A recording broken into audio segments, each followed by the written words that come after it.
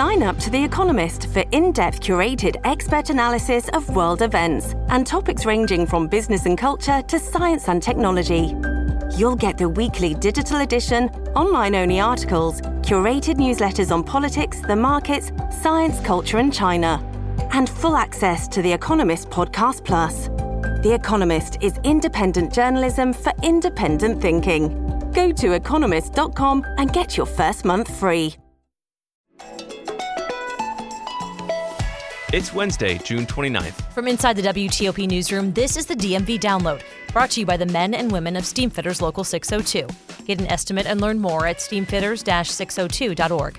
Today, we're looking ahead to the race to become Maryland's next governor. WTOP's Kate Ryan joins us to share what a poll found voters care about and how it might be hard to predict who will win.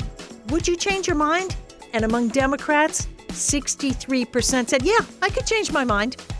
And we remember Sam Gilliam, a D.C. painter and pioneer of abstract art who just passed, leaving an imprint on the city and the art world. We talked to the head curator of the Hirshhorn Museum, where his work is on display about his legacy. It was the exposure that Sam received because of these revolutionary paintings that really brought attention to Washington for decades.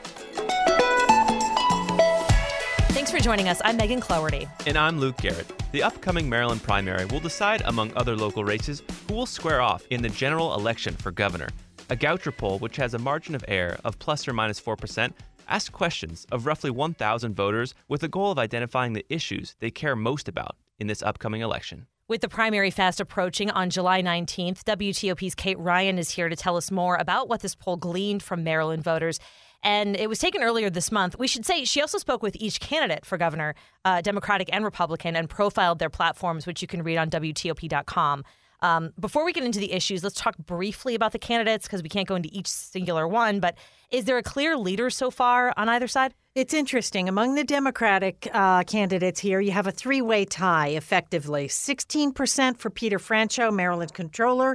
You have 14% for Tom Perez, former Labor Secretary for the U.S. So on average, about 15% for the top three.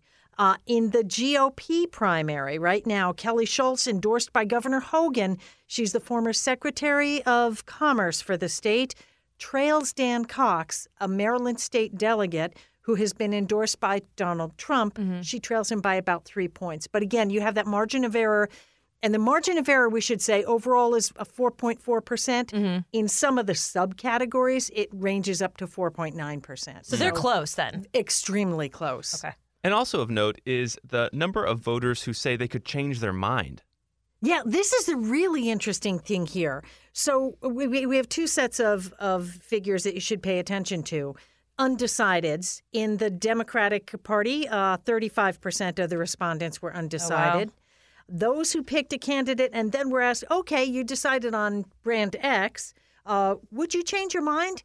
And among Democrats, 63% said, yeah, I could change my mind. Oh, wow. So there is a lot of wiggle room No certainty here. right? No, not Well, and at as a all. candidate, you're like, well, I guess I don't have what I think I have. Exactly. Well, in some ways, it's good because it ups their game and it forces them to be very responsive to the voters. And in the GOP, it's similar, although it's not so huge. 44% are undecided.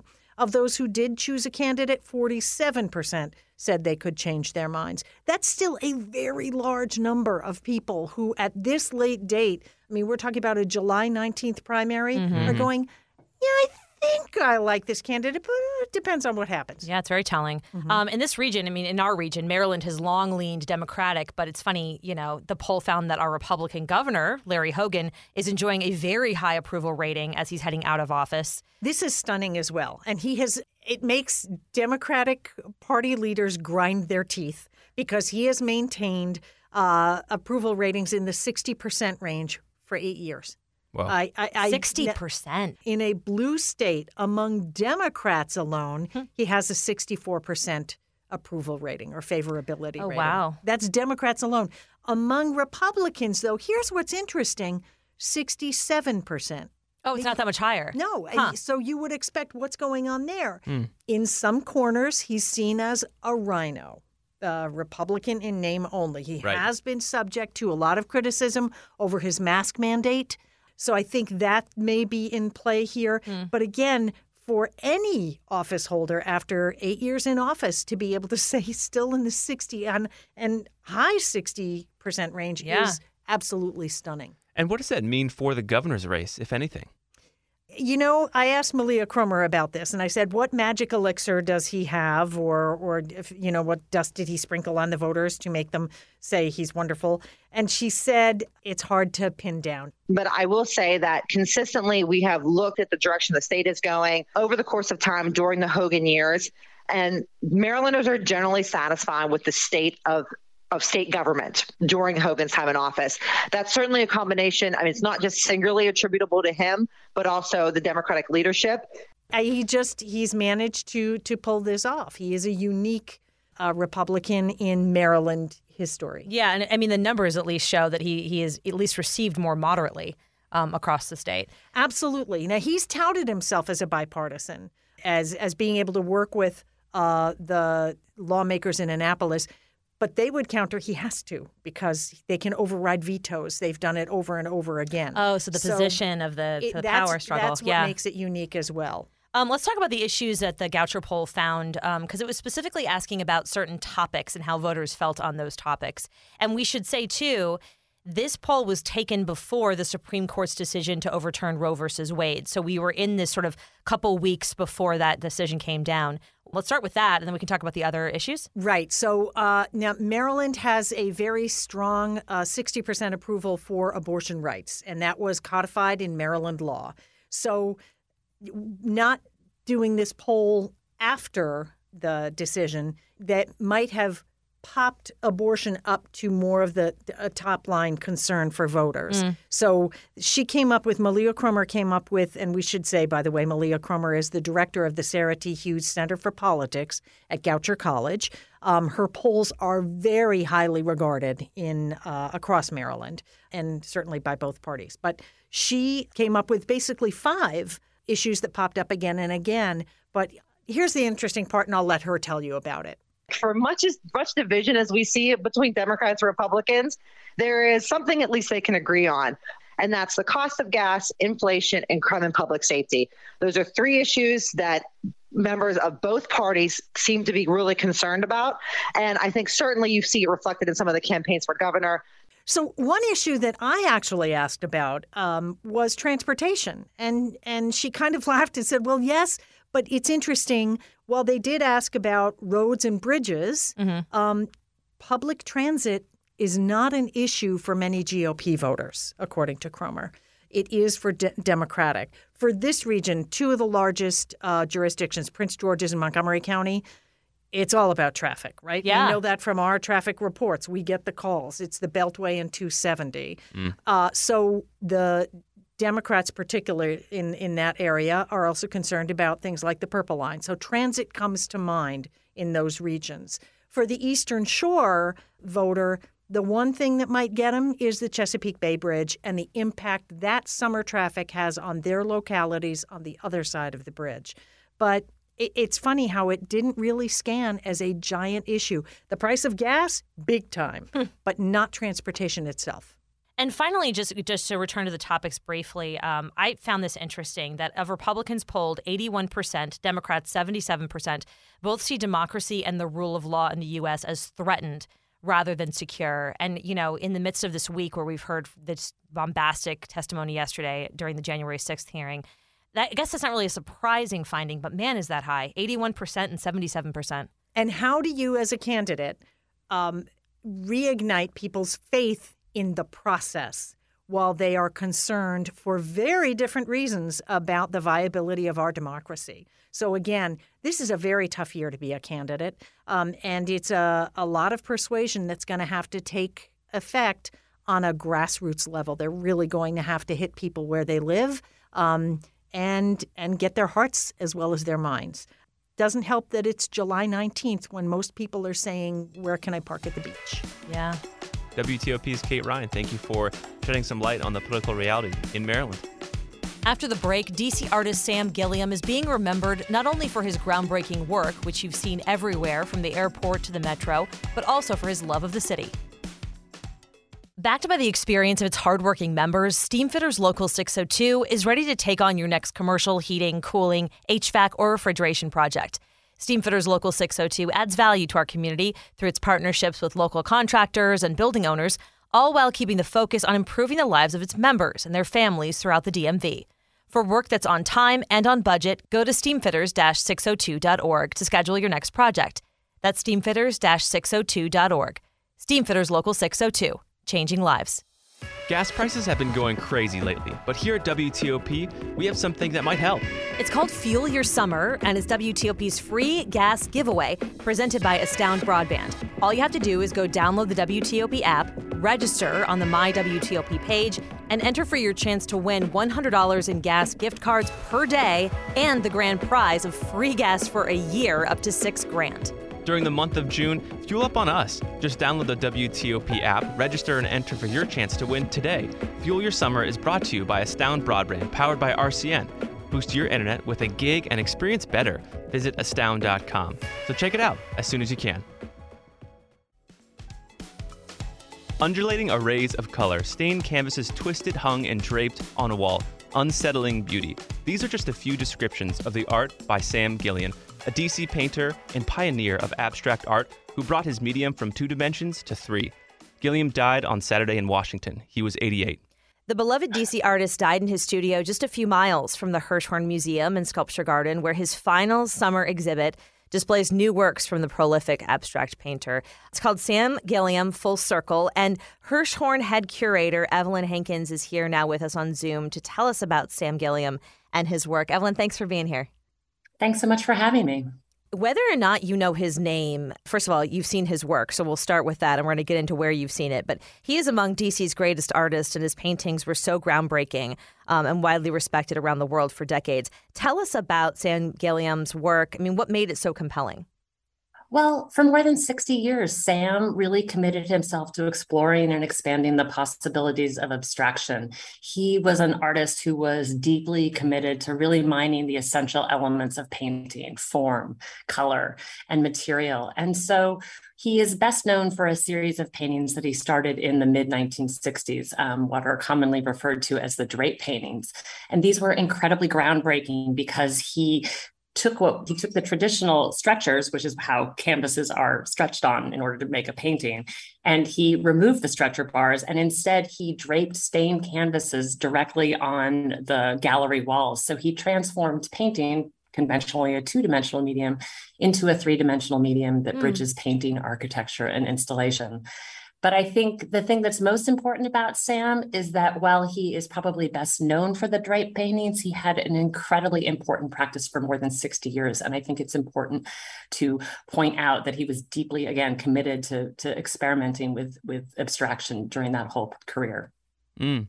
And I read in a 2018 ArtNet article that, his famous drape paintings that you just referenced were partly inspired by watching, people put up laundry on clotheslines from his studio window in Washington, D.C. So how did Gilliam come to D.C., and what meaning did the city have to his art? Well, first of all, I think the story about the laundry lines was more apocryphal than anything else, and I think in recent years Sam has been trying to downplay that. But it is a good story. Sam came to DC in 1962. He had just married Dorothy Gilliam, and she was the first African American opinions writer for the Washington Post. So he came with his family to Washington, and it was there that he transformed from a figurative painter who at that time was really influenced by the Bay Area figurative movement artists such as Nathan Oliveira, and suddenly turned into an abstract painter upon seeing artists such as Kenneth Noland and the Washington Color School. And as I mentioned at the top of this interview, if you don't know Sam Gilliam's name, maybe you've seen his work because it's in the Tacoma Metro, it's in the Kennedy Center, the mural at Reagan National Airport. Can you tell us about how, we talk about how he lived in D.C., but he really made an imprint on D.C.? He absolutely made an imprint on DC, not only through exhibiting at all of the different museums here in town, at the Hirshhorn, at the Corcoran. His works are in collections at all of the different museums here in town, but also because he was so committed to public art projects, all of those projects that you mentioned at the Kennedy Center and the Tacoma Metro space and at National Airport.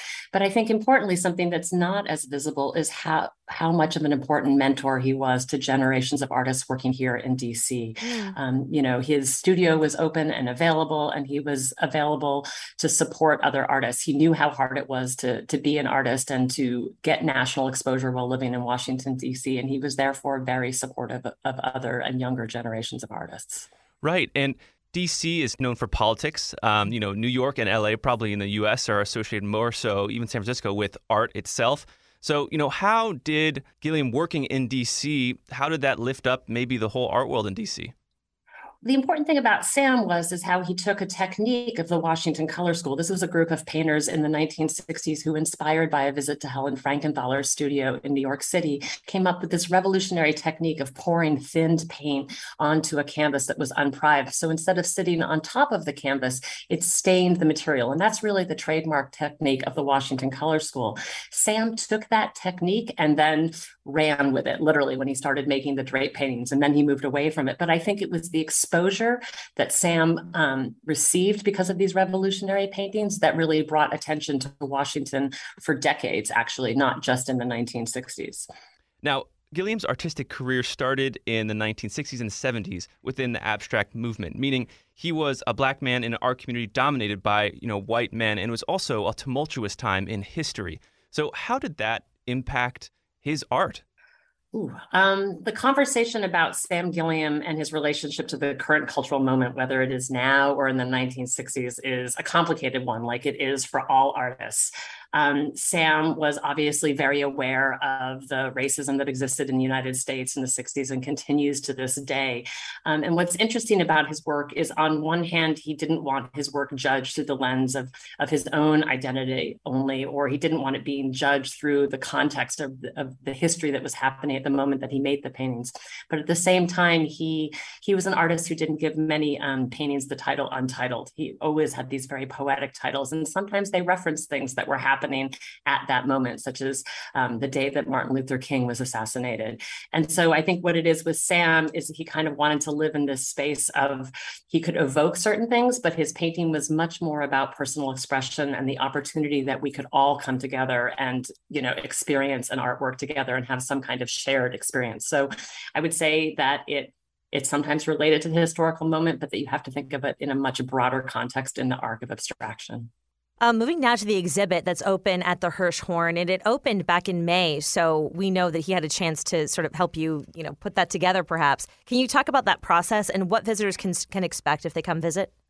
Working with an artist is one of the great joys of being a contemporary art curator. Instead of working with a historical figure, you get to be in dialogue and get to know an artist. And I have to say that Sam Gilliam is an artist who I have been a fan of since I was an undergraduate. So we started talking about an exhibition a few years ago, and we finally landed on this idea of showing new work, a series of circular paintings called tondos that are very appropriate for our circular galleries. And Sam, again, is an artist who was very much looking to the future.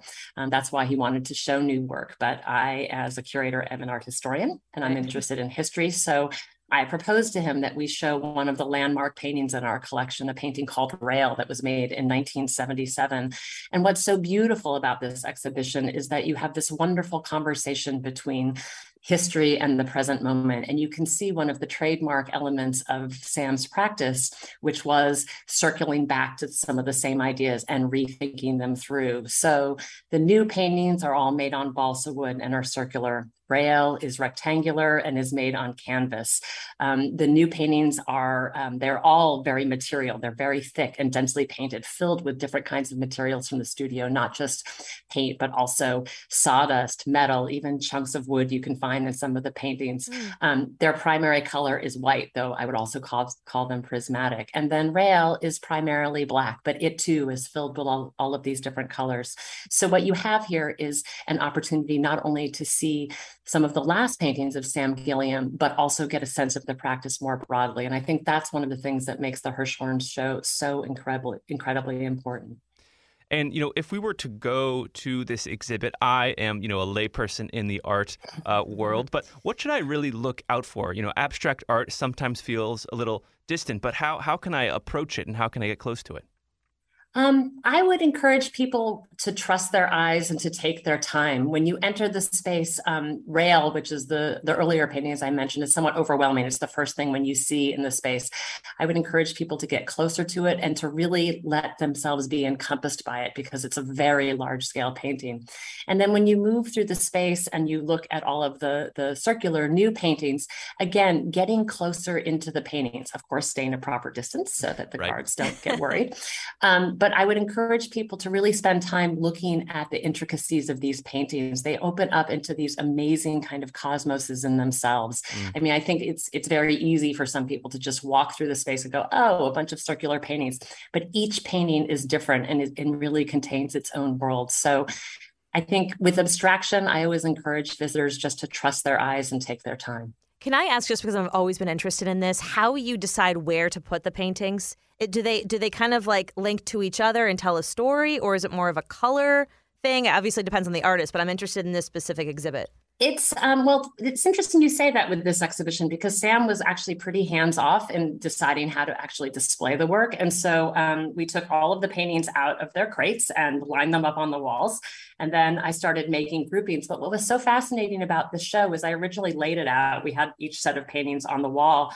And I had, I'm kind of a type A, tightly wound curator, and I had laid them out all evenly spaced, and it wasn't singing in the space. Like the paintings were beautiful, but it hadn't snapped, I would say, into an exhibition.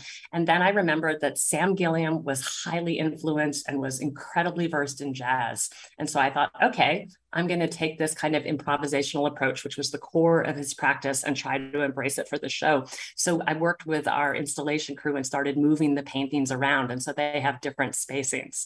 And so that's an example of a moment of how a show came together in a way that I wouldn't have expected. But in the end, it gives the paintings a sort of different kind of life.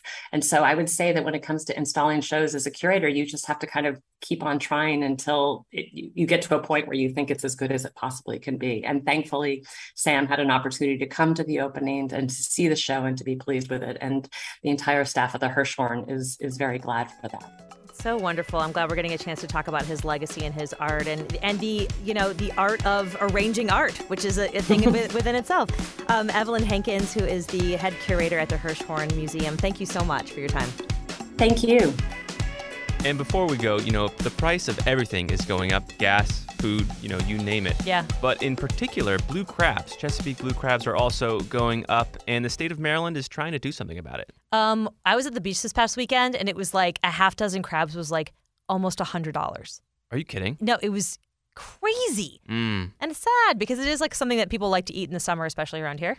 And it shouldn't be a surprise to us because the populations for blue crabs are at the lowest levels since record keeping even started around 3 decades ago. Really? Yeah, I mean, bummer. It's really low. And, there have been restrictions on female crabs, and harvesting them. Yeah. But now, for the first time ever, they're starting to put restrictions on harvesting male crabs just to, boost populations because they're really low. That makes sense. That's why you're paying so much. So you really got to love them to want to buy them. Right. And it really does get to this point of, conservation does maybe in the short term raise prices, because you're limiting the number of crabs or anything you can really harvest. But in the long term, it really does boost populations, which we'll see gains for in the future. So hopefully this effort does work out in the long run and we see populations of blue crabs go up. So you can save your Old Bay phone next year, maybe. Yes, or just put it on chicken, popcorn, or literally anything.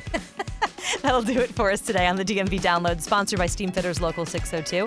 Our managing editor is Craig Schwab, and our music is by Real World. Give us a review and rate our show if you get the chance. We read those reviews, seriously. And follow us on social media where we post content every day from behind the scenes.